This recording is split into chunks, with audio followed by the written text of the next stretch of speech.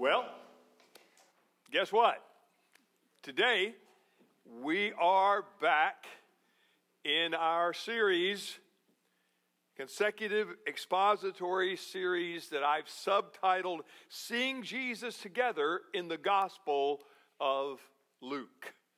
One of the synoptic Gospels, and Luke is one of my absolute favorites. We are going to be returning today to we're getting into the beginning of the eighth chapter. 7 we've already covered last half of last year, and now we are returning to this series today in our scripture reading, Luke chapter 8, verses 1 through 15. Once again, I remind you, this is not the word of men, but the word of the living God. Hear it with appreciation and careful attention. Soon afterward, he went on through the cities and villages, proclaiming and bringing the good news of the kingdom of God. And the 12 were with him, and also some women who had been healed of evil spirits and infirmities. Mary, called Magdalene, from whom 7 demons had gone out, and Joanna, the wife of Chuza, Herod's household manager, and Susanna, and many others who provided for them out of their means. And when a great crowd was gathering, people from town after town came to him. And he said in a parable, a sower went out to sow his seed. And as he sowed, some fell along the path and was trampled underfoot, and the birds of the air devoured it. And some fell on the rock, and as it grew up, it withered away because it had no moisture. And some fell among thorns, and the thorns grew up with it and choked it. And some fell into good soil and grew and yielded 100-fold. And as he said these things, he called out, "He who has ears to hear, let him hear." And when his disciples asked him what this parable meant, he said, "To you it has been given to know the secrets of the kingdom of God. But for others, they are in parables, so that seeing they may not see, and hearing they may not understand." Now the parable is this: the seed is the word of God. And the ones along the path are those who have heard, and then the devil comes and takes away the word from their hearts so that they may not believe and be saved. And the ones on the rock are those who, when they hear the word, receive it with joy. But these have no root. They believe for a while, and in time of testing fall away. And as for what fell among the thorns, they are those who hear. But as they go on their way, they're choked by the cares and riches and pleasures of life, and their fruit does not mature. As for that in the good soil, they are those who, hearing the word of God, hold it fast in an honest and good heart, and bear fruit with patience. The grass withers, the flower fades, but God's word always remains. Let's ask his blessing on it. Father, we have read your word, but we still need light and enlightenment in order to understand, Father, what it means to be one of yours. Father, there are so many ways that do not lead to life. Father, show us the light and life through our Lord Jesus Christ and the Holy Spirit, Father. In your name we pray. Amen. Well, we're where we left off, as I've already mentioned. And Jesus' ministry and teaching, ministry of teaching and healing, continued to just light up the Galilee and all of the surrounding regions. Jesus was running into opposition by the various religious leaders of his day, the Pharisees and the Sadducees and the teachers and scribes of the law. And particularly the Pharisees became increasingly threatened by Jesus, this traveling itinerant rabbi. Why? Because Jesus was, as I said before, sucking all of the oxygen, the spiritual oxygen, out of the room. There wasn't enough space for them and their pomp and circumstance. Jesus, people were flocking to him. And in chapter 7, which is the last chapter that we looked at, Jesus showed himself in 3 ways in that whole chapter as the friend of sinners. He showed himself that way by healing, you remember, the centurion servant, and then raising a mother's son from the dead, and then finally forgiving a sinful woman, forgiving the sins of a sinful woman. Now, today, it's more of the same. Chapter 8 starts with a continuance of giant crowds flocking to Jesus. And today, it continues going from one town and village to another. And of course, he was what? Proclaiming, as our text said, the kingdom of God. He was saying, something new is here that you've not ever seen, and I'm the one that's bringing it, if you have the eyes to see and the ears to hear. But there were a lot in these great crowds that did not, as we will see.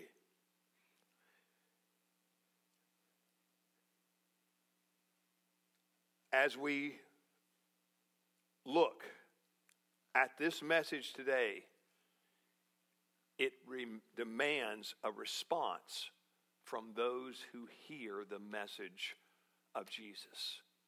For those that hear the word of the Lord from his lips. His warning in verse 18, we haven't gotten there and we won't be getting there until next week, but it sort of is even a very short and encapsulated summary. In verse 18 it says, therefore consider carefully how you listen. Jesus is saying to these great crowds, mixed with all different types of motives and agendas. Some are wanting to know him and follow him. Others have all kind of other reasons. But he is saying, be careful how you listen. So, here's our outline for today's text. The provision, the parable, and the purpose. The provision, something's going to be provided for Jesus that is very important and very enlightening. The parable, the story that Jesus tells and then explains it. And in that explanation, we really see the purpose. What Jesus is trying to make clear as he explains this to his own disciples. because most of the rest of the people weren't getting it, and particularly those that were his enemies. So that's our outline for today. Let's dive in. The provision, and that's basically in verses 1 through 3 of our scripture reading. I bet you didn't know that Jesus used travel agents. Did you? No, didn't think you did. But he did. In order to get around all over Galilee and beyond, he needed the support of various providers. And it wasn't just gentlemen. The ladies were involved as well. Luke mentions specifically, and Luke does this long before women show up in other Gospels. Luke is keen. He's already told us and shown us a lot about Mary and Elizabeth, and he's got a very keen interest. Luke mentions a number of women who took part in Jesus' work and ministry and helped specifically provide for him and his male companions, his disciples. Listen to verses 2 and 3 once again. And also some women who had been healed of evil spirits and infirmities, Mary called Magdalene, from whom 7 demons had gone out, and Joanna, the wife of Chuza, Herod's household manager, and Susanna, and many others who provided for them out of their means. So, these women were critical and crucial to the ministry of Jesus. Their ministry was not in every way like, obviously, others, and certainly not the inner circle of the 12, and even to the even tighter circle of the 3. But they were absolutely essential, and Jesus welcomed them coming along and needed them. Jesus was especially popular among women. Indeed, I think that you could say there's perhaps never been a man whose personality and teaching was more attractive to women than Jesus of Nazareth. There's nobody that, I mean, sometimes you get some people, one group, women might like another. No, almost all of these women that traveled with Jesus and around, they were his followers. And many of them had been brought out of desperate and dangerous circumstances, or they were in circumstances that if things fell the wrong way, their support could cost them. And yet they followed Jesus. Luke, following in his master's footsteps. Jesus did it, so Luke said, I'm going to do it too. I'm going to highlight these women. And particularly, he highlighted 3 here in our text. Following his master's footsteps, he paid special attention to the women whose lives were transformed by Jesus. Every one of these had something either that had been transformed or forgiven, sins that were forgiven, diseases that were healed, or were in a position where they could be in trouble if somehow things went south as they supported Jesus. Listen to what Philip Ryken, a commentator, PCA commentator, says here. I think this is very, very helpful. He said, "Is it any wonder that these women loved Jesus? He satisfied their heart's desires with the gift of salvation. He had compassion on them in sickness and sorrow. He forgave their sins. And in response, they became some of his first and most devoted disciples. Indeed, Burgon notes that, quote, no woman is mentioned as speaking against our Lord in his life or having a share in his death. On the contrary, he was anointed by a woman for his burial. Women were the last at his grave and the first at his resurrection. To a woman he first appeared when he arose again. Women ministered to his wants. Women bewailed and lamented him. A heathen woman interceded for his life with her husband Pilate. And above all, of a woman he was born. That's pretty cool stuff. You see, Luke thought it important for us to know that there were women near the inner circle of Jesus. No, they didn't all have the same privileges. They were not, in every case, together in all ways. There were different reasons that Jesus had people at certain times with him and at other times. But the point is, they were near the inner circle of Jesus. And although their service was different in nature, it was no less essential to the cause of Jesus' ministry. That's the important point. He also invited them to learn from his teaching. Those crowds, those massive crowds, there probably were a lot of men, but there were women and there were children there. Jesus wanted to do more for these women than simply forgive their sins. We've already heard he did. But he wanted to do more than that. He wanted to disciple their hearts and their minds with the Word of God.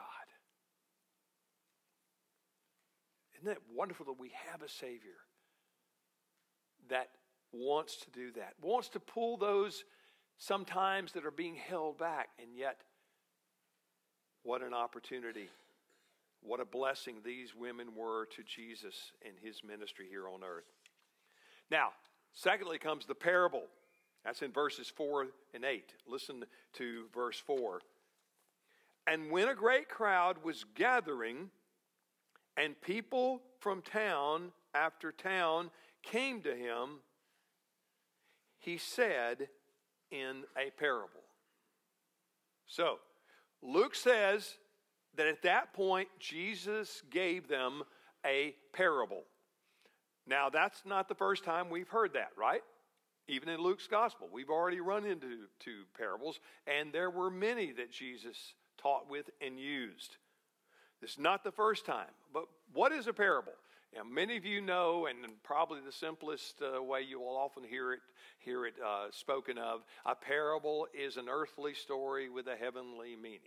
I mean, that's kind of, who doesn't hardly know that if you've been a Christian for quite some time. But basically, it's a story. It's a story, but it's a story with limited intent. It's not a story that just goes on and on and on and carries. There's a primary focus. And there are other things about a parable that are used by Jesus here. At one point in his teaching, Jesus told the crowds around him this particular parable that we call sometimes the parable of the soils, sometimes the parable of the sower, or something like that. So, but the parable of this, in this case, my title, I think I gave it, was the teacher of parables, because there are many that Jesus taught. But this one, of course, is the most well-known and perhaps the most complex, or so it appears to us on our side of things. Now, this sowing process, the sower, the parable or story is about a farmer who carried his seed in a heavy cloth.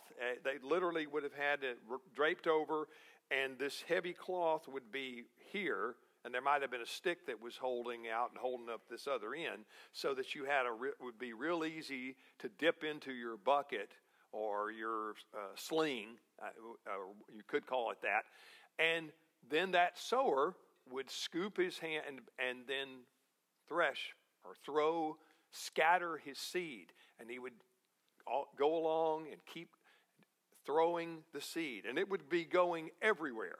It wouldn't be going down a straight little path and then, okay, now we're going to turn it here. No, just wherever he saw a place for his land that he could get the seed out to, that's what he was doing. He was sowing seed. And so, after flinging it a handful at a time, the sowing process caused the farmer's seeds to fall on all kinds of terrain. Very, very fertile, good, well-moist terrain.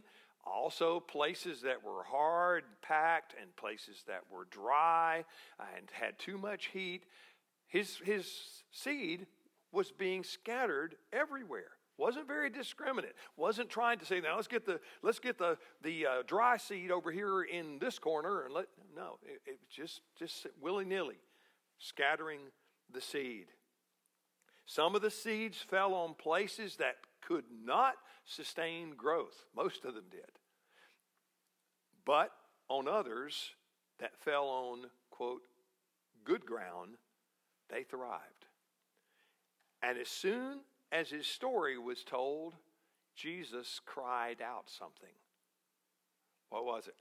He who has ears to hear, let him hear. He who has ears to hear, let him hear. You see, the saying suggests that a person can have ears, but not listen. When Jesus said, he who has ears to hear, let him hear. He's basically saying, all of you got ears, but all of you are not listening. In this massive crowd, it was that way then, it's that way still. Now, so that's the story, a fairly simple story, but we still don't understand what Jesus is driving at. And the disciples sure didn't.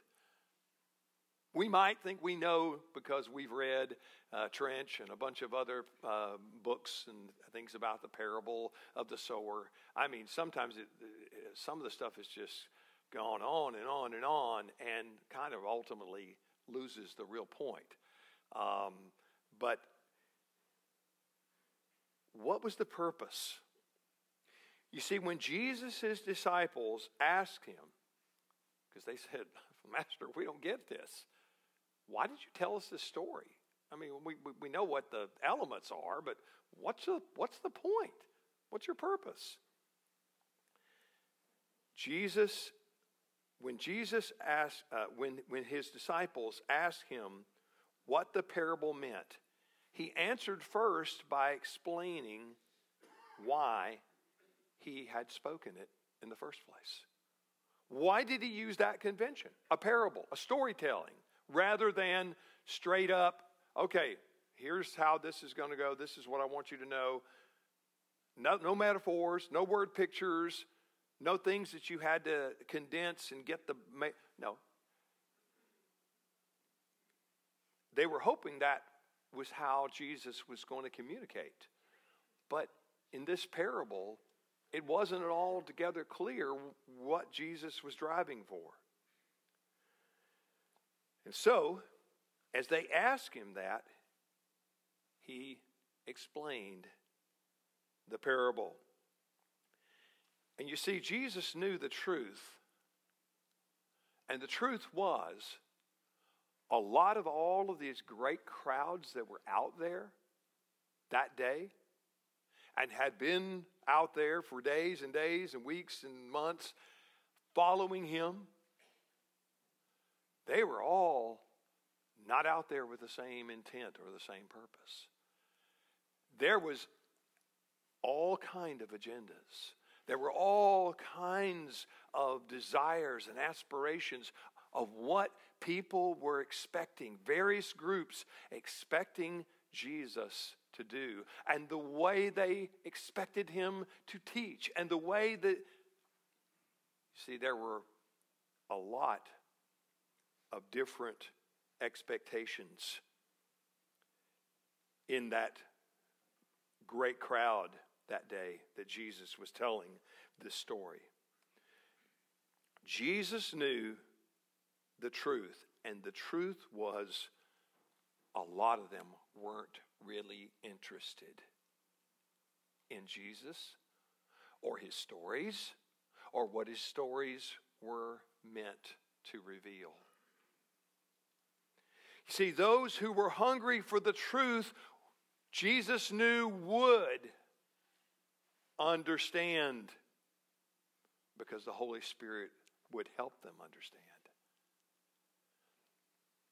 But while others were looking only for a way to trap Jesus. That was a lot of those religious leaders. That was their agenda. They were listening only in order to, yeah, hey, did you get that? With this, we'll nail him with this one. To trap or ignore him. And they all that were like that were confused. This parable didn't make sense. It didn't reveal what they were looking for. They were head scratching. Listen to Ralph Davis, and I think I have always believed this for a long time, but I think the way he puts it here really is clear. One thing is very clear here, folks. Jesus is almost, well, it's not almost, he is. He's making it pretty hard. As he tells this, it's a parable. And people don't get it. They don't know what he's talking about. And Jesus seems to not be that concerned. He said some of them are not going to listen. And they're going to become harder. In other words, listen to what Ralph Davis says. He said, this idea seems to be that as Isaiah, long ago, Isaiah 6, 9 through 10, look it up later. Isaiah brings the word of God. This is centuries ago. The prophet Isaiah was trying to tell again the wayward, disobedient people of God, the Jewish people that were getting ready to go into captivity because they were not obeying. They were not fulfilling their promise to take this, to scatter the seed to the ends of the earth. And they were going to be judged according to Isaiah. So it was a word of threat of judgment in Isaiah 6, 9 through 10. And he brought the word in Isaiah's day, and it had a densifying effect. David says, it will have a densifying effect on its hearers, so they won't be able to get it.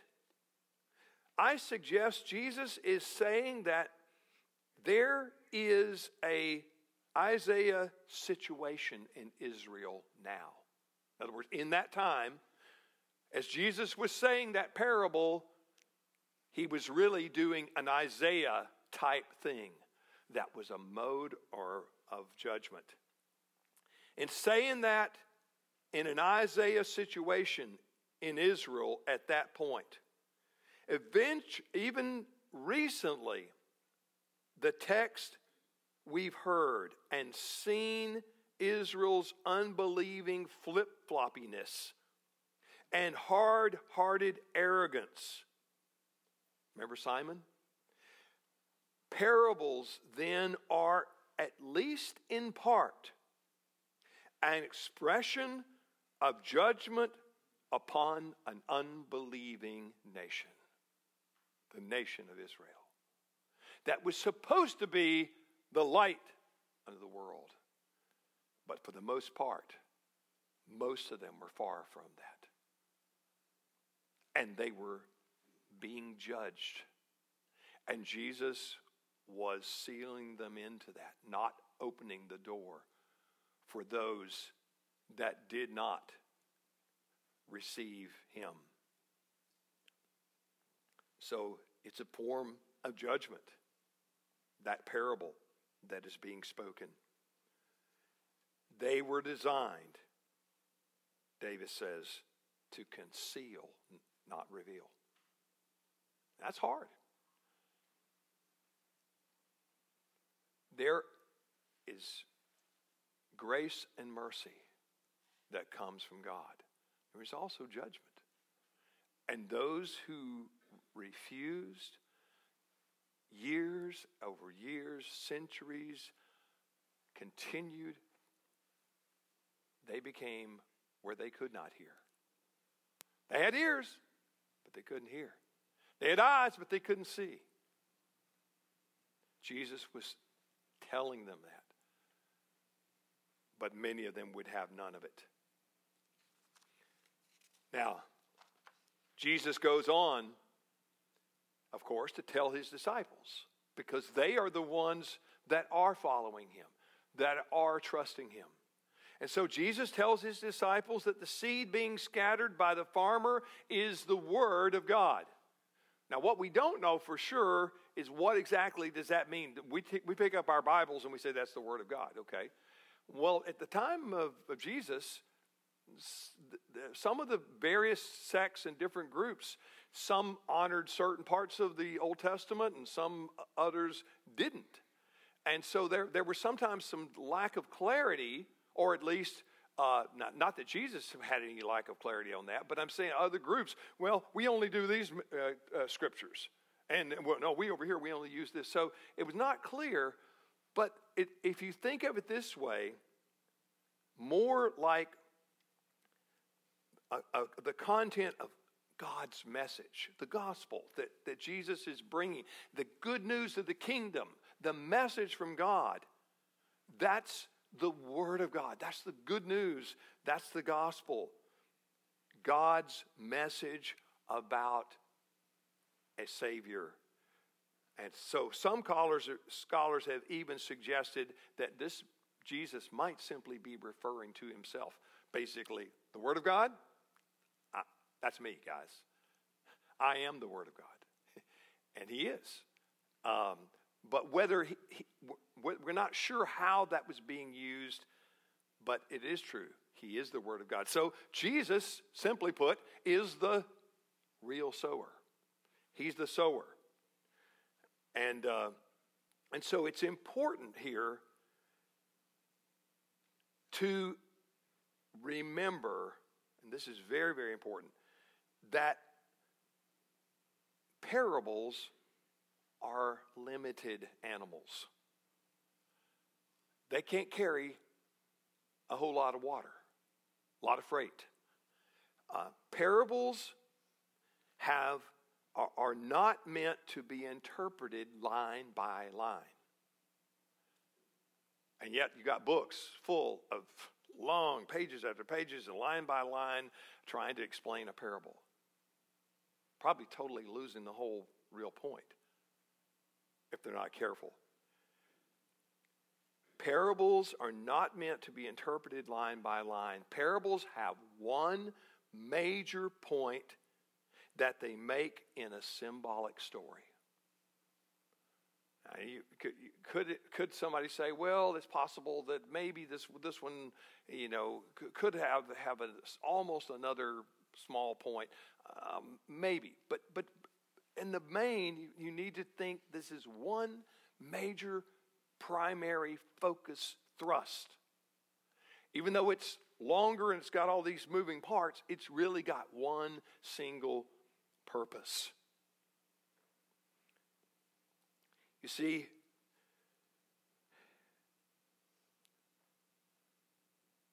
so the Lord explains the symbols to his followers.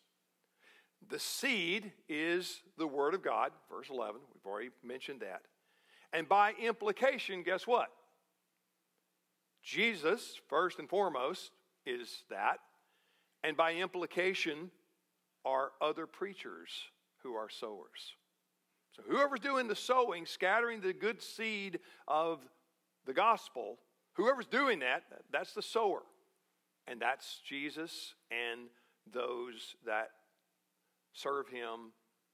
And that can be missionaries, that can be pastors, that can be laymen that are spreading the good news, telling the good news, sharing the good news with others. Then Jesus explains that there are 3 different ways to hear the word that is sown. But he doesn't go basically off and say, and it's not expected to be independent, each one of these things, and go writing chapters about that. Well, I'm this kind of hearer, I'm that kind of hearer. That misses the point altogether. Jesus explains that there are 3 different ways to hear the word sown. Defenseless hearing, verse 12. Shallow hearing, verse 13.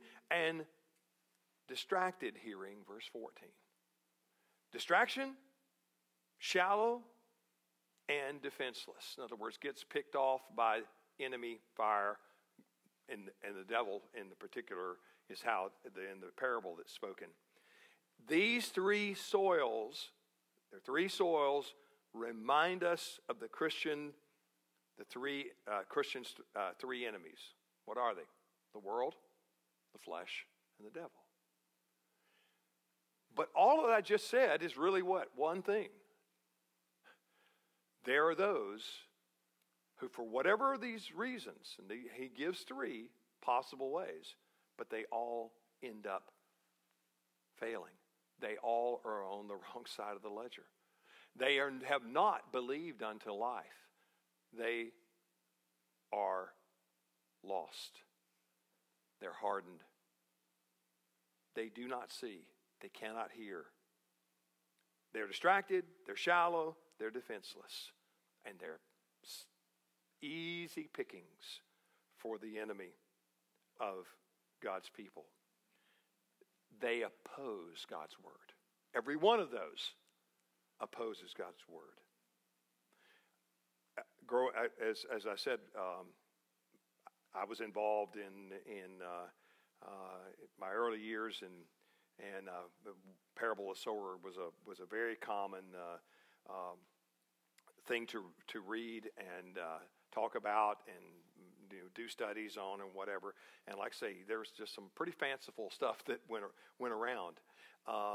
And you even had some people that would sometimes say in that group that I was involved with in Campus Crusade, a lot of people would go around and say, well, I kind of think I'm sometimes a thorny ground hearer. And well, no, I think I'm a stony ground hearer. That's crazy. That's nuts. That's not. All of those kinds are all saying one thing: they're lost. They oppose the kingdom of God. Jesus came declaring the kingdom of God, and in his midst, in those crowds, there are vast numbers that love him and want to be with him and serve him and will follow him. And there are others that are going to turn their back and spit on him in no time. It's coming. We'll see it in our text. They are going to want to kill him. They're going to run from this guy's crazy. They don't want any part. Jesus is saying there's a great divide. And every one of you need to listen and hear, because you're either here or you're there. You're either with me or without me.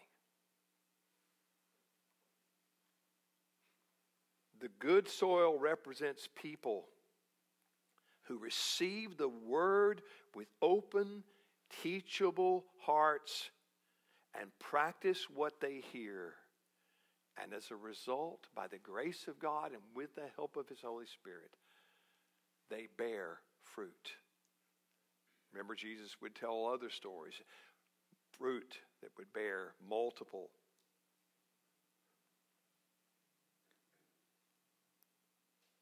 fruit for God and for the advancement of his kingdom.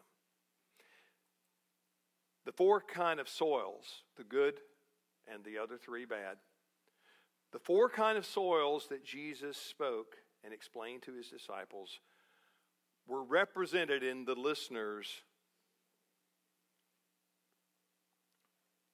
whenever Jesus taught. In other words, they were there. There was representation. Every time Jesus taught the Word of God, every time he proclaimed the gospel, every time he taught the good news, there were always four groups out there. That triumvirate of we don't believe, we can't believe, and the good seed. There were always four. The four kind of soils were represented in the listeners whenever Jesus taught. And it's still happening today, wherever the gospel is being taught and proclaimed. There's always a divide when the gospel is being proclaimed. And either we are trusting in Christ and trusting in the good news that he has brought us and provided for us, or it's those that in various ways are going to find some kind of excuse to not follow after the Savior. Listen to Max Lucado's here at the end. If the ratio in the story is significant, 3/4 of the world isn't listening to God's voice. Now, that's, how do you can't really exact ratio, but he's just saying there's a lot of people that aren't listening to the gospel, that aren't receiving the gospel, that aren't listening. Whether the cause be hard hearts, shallow lives, or anxious minds, 75% of us are missing the message. What about you? Are you missing it? Have you missed it? Or are you with Jesus? Are you good soil? Not because you did it or made it, but because his grace found you and changed you and saved you. I pray that that is the case. He asked me to remind you. Amen. Father, thank you for, again, your word. And Father, thank you for its clarity. We often get confused, but Father, that's just our weakness. But Lord, thank you that you did not leave us to our own ways and defenses, but you sent your Son to declare the good news of the kingdom. And Father, will you help us bear good fruit? And Lord, be a part of the good soil. Make us good soil that grows more and more and bears fruit for you and for your kingdom. And we pray in Jesus' name. Amen.